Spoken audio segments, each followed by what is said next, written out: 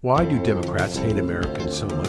When Hillary was running for president, she said half of Donald Trump's supporters were, quote, a basket of deplorables. Recently, Joe Biden, at a speech in Philadelphia, told America that half of us are semi-fascist terrorists. Under the First Amendment of the Constitution, we have the right to express our opinions, and if we disagree with the left, they don't have the right to take away our freedom of speech. Clearly, the statement by Hillary and Biden are designed to silence the conservatives in America. Many Americans find it easier to go along with the left and give up their right to disagree. What would America look like today if our founding fathers would have given in to the king and not fought for their freedom? Today we must fight to take America back. Join the new generation of patriots who believe in the Constitution. Join the new revolution in America. Welcome to Black and White, a conversation with Dan Perkins. It's time to bring all of us together to talk about the issues that concern us. It's time to hear from people who want to deal with only the facts. And it's time for you, as Americans, to re-engage in your right of freedom of speech.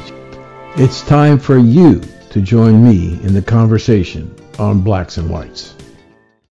Welcome back to Blacks and White, and this is Dan Perkins, and we have a gentleman with us who we've had on before, Gregory Wrightstone, who was the geologist and executive director of the CO2 Coalition of America. And I wanted him back on because he's talking about what's going on in the school system with the science teachers. So we want to talk about that today, and then we'll talk a little bit about CO2 reliability. So, Mr. Wrightstone, thank you for joining us again today. Well, thanks for coming back on. And you're right, this is an important subject. The CO2 Coalition and our membership became concerned about the state of science education in America about a year and a half ago, and launched our education initiative. And from that, I'm so proud of what we've been able to accomplish. That we've got books. We've now published 3 on our 4th comic book that are done manga style, that are very interesting. We're teaching science without climate alarmism. We've got videos that are at the CO2 Learning Center YouTube. And we're so proud again of what we've accomplished. It's been amazing what we've been able to do. And because of that, we went to the National Science Teaching Association's annual convention last week to promote our educational materials. And prior to us going, I looked at their position statement on climate change and found that it angered me, frankly, because we at the CO2 Coalition, I'm sure you and your listeners all promote critical thinking skills for students. They all promote the scientific process. These are things that we should embrace, and that's what we do. And what that does is encourage debate. You throw out a hypothesis, you test it, and then you debate it, and then you discuss it. And you make the hypothesis fit the facts, not the facts meet the hypothesis. And we published a publication the first day of the convention last week on Thursday. We distributed it, had it available. Next day on Friday noon, the officials of the NSTA came down and said, you need to take this material down or you need to get out. And I said, we're not going to do that. And they said, you'll have to leave. So I said, you're kicking us out then. You're kicking us out of the education, the convention of science teachers for presenting science. That's right. We're kicking you out. And so they kicked us out of the convention. And what we did, they didn't like it. We exposed what they're trying to push on our students, which is conformity. It's groupthink. It's indoctrination. It's not, they don't distinguish between real science and political science. So they're indoctrinating children, is what they're doing, is into this alarmist consensus opinion. And they actively, throughout their position statement, encourage censorship of any data that disagrees with this notion of man-made catastrophic warming. And that's contrary to the scientific method. And so it was really funny because we said NSTA is censoring science, and then they came over and confirmed it by censoring our science. And you got, it was kind of, it was, what was, the timing was perfect for this. We had distributed all of our lesson plans in the first 2 hours on Thursday. The people, overwhelming support from the teachers for what we were providing. They were just thirsty for this information. And we had just run out of all of our scientific comic books just before they kicked us out. So it was uplifting, actually, to be there. And the big takeaway that I see, Dan, was this overwhelming support from the teachers. It was really encouraging.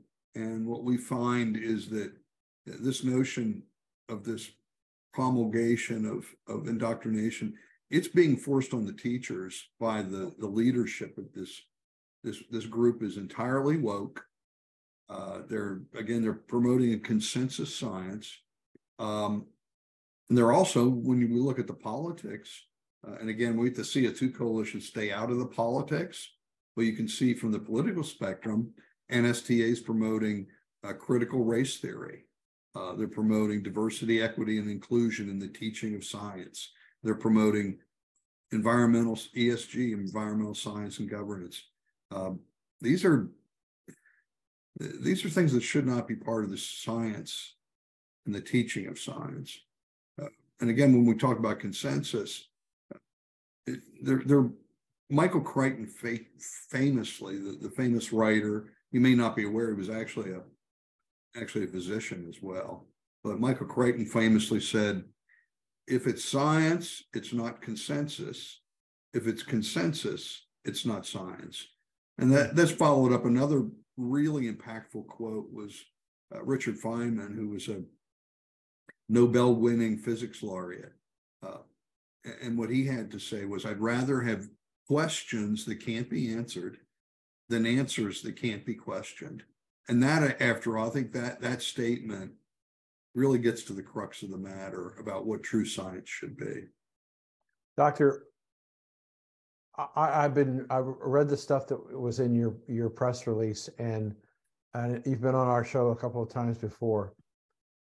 But as I listen to you speak your words, I can't help but think about the description of what you said was going on in the science community as it relates to CO2. Isn't that a sister to what the science community did with COVID? And what we did as a nation and a political system, and what we did to children and families in our society, not on science, but on what people wanted to accomplish. Similar. We again, I don't want to, at the CO2 Coalition, we stick to the science of climate change. What we find is, and so we're intentionally staying away. I've got strong opinions about what you just talked about, but as executive director, but I will say what we found out over the last 3 years of this COVID is that people have learned that the experts can be wrong, and the experts can be wrong quite often. And so what that has done has led to a wide skepticism of this notion of the consensus of the experts. And so we feel that we find that people are much more open to a skeptical viewpoint now, I believe, than was before COVID. And so that's helped our messaging, because we are skeptics. And I was accepted as an expert reviewer for this intergovernmental panel on climate change and IPCC. So I hate to be called an expert, because usually if somebody calls themselves an expert, I say you should turn the channel off, go to something else. But that's somebody else calling me that. But yeah, there's a relationship there when it comes to COVID and climate change, in terms of experts being proven wrong. Yeah. Let me move on to in your area, CO2. I read several reports recently that China in 2022 permitted and started building coal-fired plants in China at the rate of one every 3.5 days.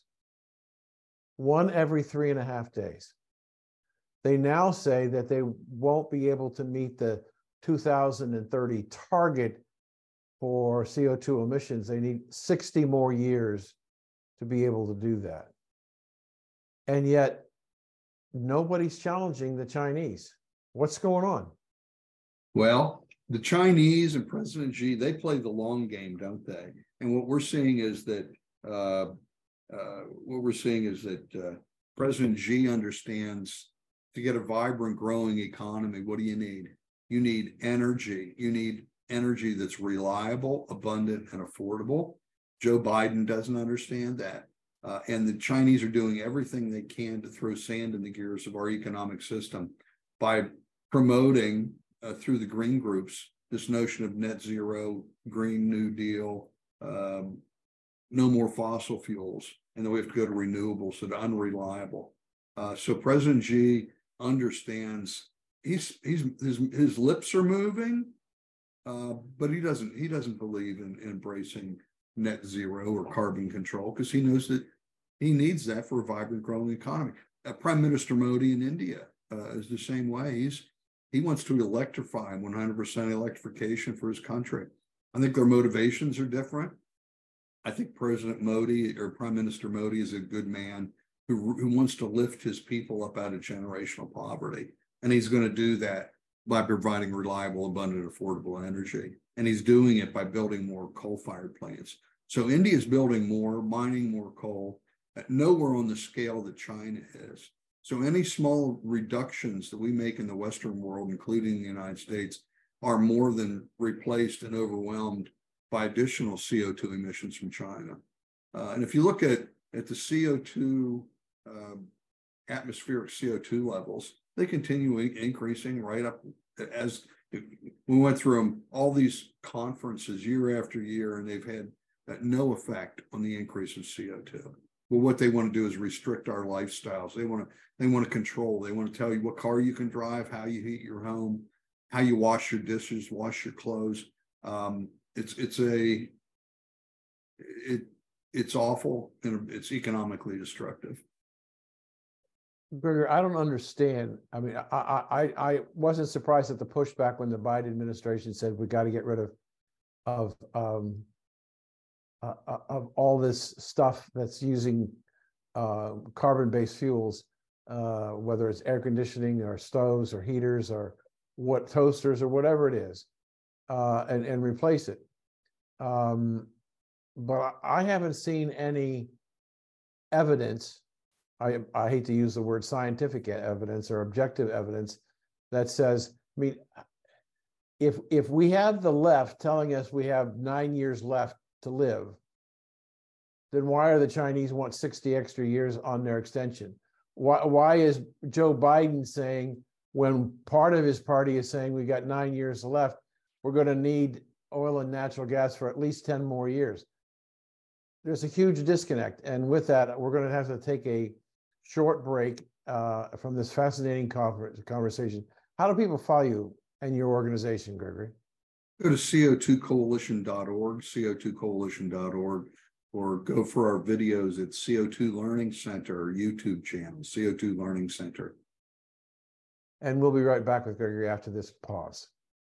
Will more than two banks fail? Is it time to buy gold? Recently, the FDIC took over two banks that were in trouble. Now we have reports that an additional 20 regional banks have in excess of $650 billion in bond losses. The Fed admits that their increase in interest rates have done little to bring inflation under control. They may well increase the amount and frequency of interest rates. Isn't it time to consider gold in your portfolio? From January 1st, 2023 to today, the price of gold is up twice as much as the S&P 500. Go to blacksandwhites.us, click on the gold bar, and reach out to Advisors Metals and ask Ira, is gold right for you? Call now. It's important. Welcome back. We're having a fascinating conversation with a former guest on our show a couple of times, Gregory Wrightstone. And he doesn't want to be called an expert because that's puts you in an odd position. He's the director of the CO2 Coalition. We were talking about just before the break, we were talking about how part of the left says we got 9 years left to live. Joe Biden says we need oil and natural gas for at least 10 more years. The Chinese need a 60-year extension on the Paris Accord. I understand why it's hard to believe anybody on what's really going to happen, if anything's going to happen. And from your standpoint, where do we stand as a country on our CO2 emissions and the test requirements? Well, our CO2 emissions have decreased slightly over the last decade or more, and that's because we've embraced natural gas-fired electricity development. We're reducing coal-fired electricity. I'm not sure that's, well, yeah, I am sure it's not a good idea. It's a very bad idea because these were reliable. The coal-fired plants were reliable and provided cost-effective, reliable, abundant energy. And now we're trading that off for unreliable energy. The chickens are going to come home to roost here in America at some point. I actually thought it was going to happen this winter, but we had a fairly mild winter across most of the United States. It really didn't test the system. The same with Europe. Europe is even farther down this road. We see in Georgia, Georgia, in Germany, they've really gotten rid of the coal. They're now stepping that back. They realize that they need coal-fired electricity. The United Kingdom has seen huge increases in their costs of their electricity. Been very painful for many businesses with their electricity costs going sky high. And we're seeing that here in the United States and New England, particularly with runaway electricity costs this past winter. And one of the problems we have in New England, it just shows the idiotic policies that we're under and what's being promulgated in the northeastern United States, in Pennsylvania primarily, eastern Ohio, northern West Virginia. There's the world's largest natural gas accumulation. I was proud to be the co-author of the first peer-reviewed comprehensive paper of the Marcellus Shale. And again, this is eastern United States. During that, this is, Daniel, your eyes will go, wow. While we were researching this, we compared the Marcellus to the 10 largest natural gas accumulations in the world and found that those 10 combined in terms of gas in place didn't equal the Marcellus. The top 10 gas fields in the world combined didn't even equal the Marcellus. That's how big it is. And there's one below it that's even bigger. And there's one above it it's called the Burkett Shale. It's a supergiant. I wrote one of the first to write about that. So we got a supergiant and two megagiant gas fields in the United States. All this gas, and it's constrained from lack of pipelines. So New England to the north of Pennsylvania needs gas. Pennsylvania is just awash. It's the Saudi Arabia of natural gas. Both New York and New Jersey have banned pipelines. So there's no way to get the gas from Pennsylvania north into New England to Boston, Rhode Island, where they really need the gas. And neither can Boston and the LNG imports, can they buy gas from Louisiana and Texas because of the Jones Act. The Jones Act says you need an American flagged, American crude. If you're going to have one carrier going from one American port to another, you have to have American. Well, there aren't any LNG American flag carriers. And so they have to buy instead of buying Louisiana and Texas cheap gas, they're buying expensive gas from Algeria and Saudi Arabia and people that don't like us very much. And Joe Biden could cure that with this afternoon if he wanted to. If he did it for Puerto Rico by he put a halt to the Jones Act for Puerto Rico, but he won't do it for the New England states in the United States. In another career many decades ago, in that area in Ohio, Pennsylvania, and West Virginia, in addition to being rich in natural gas, it's also rich in coal. And I spent a lot of time working with the coal companies in that area. So huge region of energy for the United States, both coal and natural gas. And you're right. What we're doing is only can be, in my mind, described as insane. But it seems to me, Gregory, that in the last few months, the Biden administration has accelerated dramatically their attack on coal. Am I right on that? Yeah, it was bad before, and I think it's getting worse. And they're also not just their attack on coal, they're promulgating some really horrendous regulations. They're going to go through the EPA, Consumer Protection Services, to ban air conditioning or change what air conditioners you can buy. What they want you to use geothermal heat pumps. They want you to use electric stoves for everybody to cook over instead of natural gas. You can't heat your home anymore by natural gas. All these things are just hugely control-related issues, and they're using the regulators at EPA and the other agencies are the foot soldiers of this advance of the net zero opinion. And we just published, again, if you go to co2coalition.org, we have a number of publications. So we've just published one that I'm proud to have co-authored with Dr. Richard Lindzen of MIT and Dr. Will Happer of Princeton. They're both emeritus professors of physics. We said this was titled Challenging Net Zero with Science. So we went through this as a 48-page document. It's not that hard to read. We don't have a whole lot of things that require a scientist to understand it. But we just went point by point through the document outlining why net zero was wrong. And that's the kind of things we do here. We've also had some recent documents. There's a new war on nitrous oxide and nitrogen fertilizers. You saw what happened in Sri Lanka 2 years ago when the president banned nitrogen fertilizers because they were environmentally harmful. And the entire economy of Sri Lanka, which was mostly agricultural, collapsed through this false notion. And that's what we did. We published a paper on nitrous oxide and dispelling and putting the science of what is nitrous oxide, and is it a warming gas? And if so, how much warming can we expect? To show that it's incredibly small amount of warming from 400 years from now.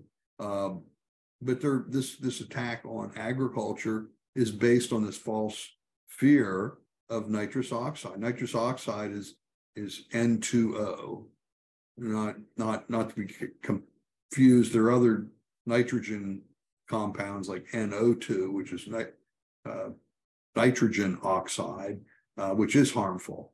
Nitrous oxide is not, and it's hugely beneficial. Let me. I want to make sure I don't make this a political question. I don't want to put you in a corner. It appears that these changes that the administration wants to make are either being done by executive order or interpretation of the various secretaries without congressional approval.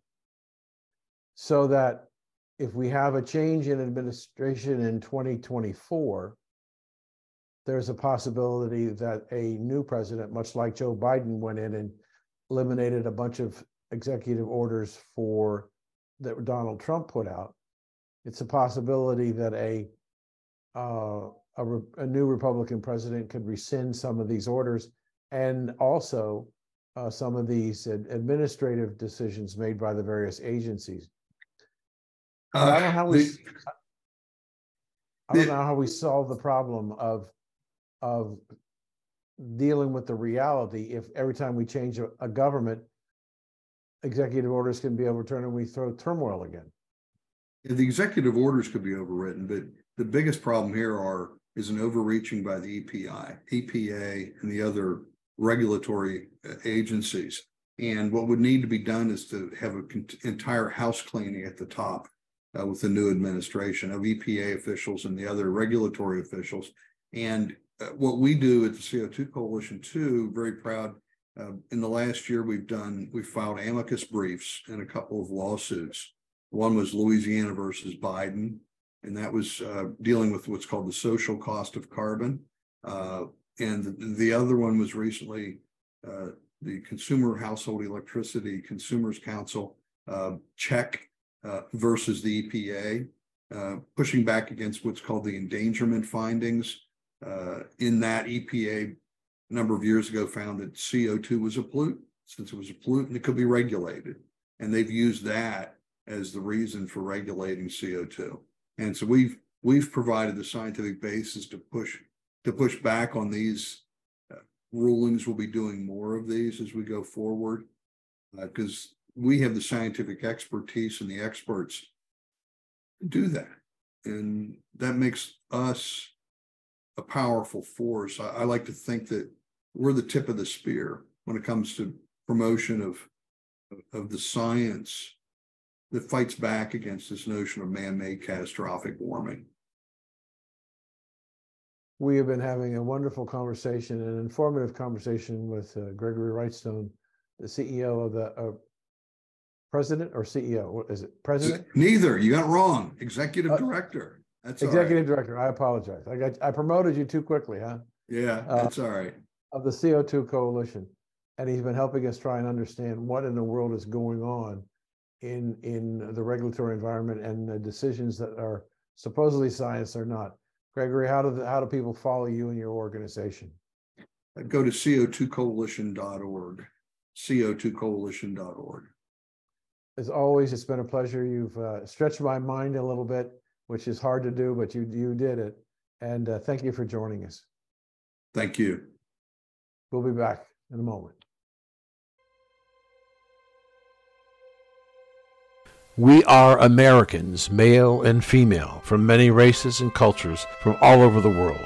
One thing above all else is we are patriots who protect our nation and defend, when necessary, our Constitution from attacks both foreign and domestic. Today, as American patriots, we must take back our country from those who want to destroy it and us. We must start by taking back our children and their education. Parents, not unions, should be in charge of our children's education.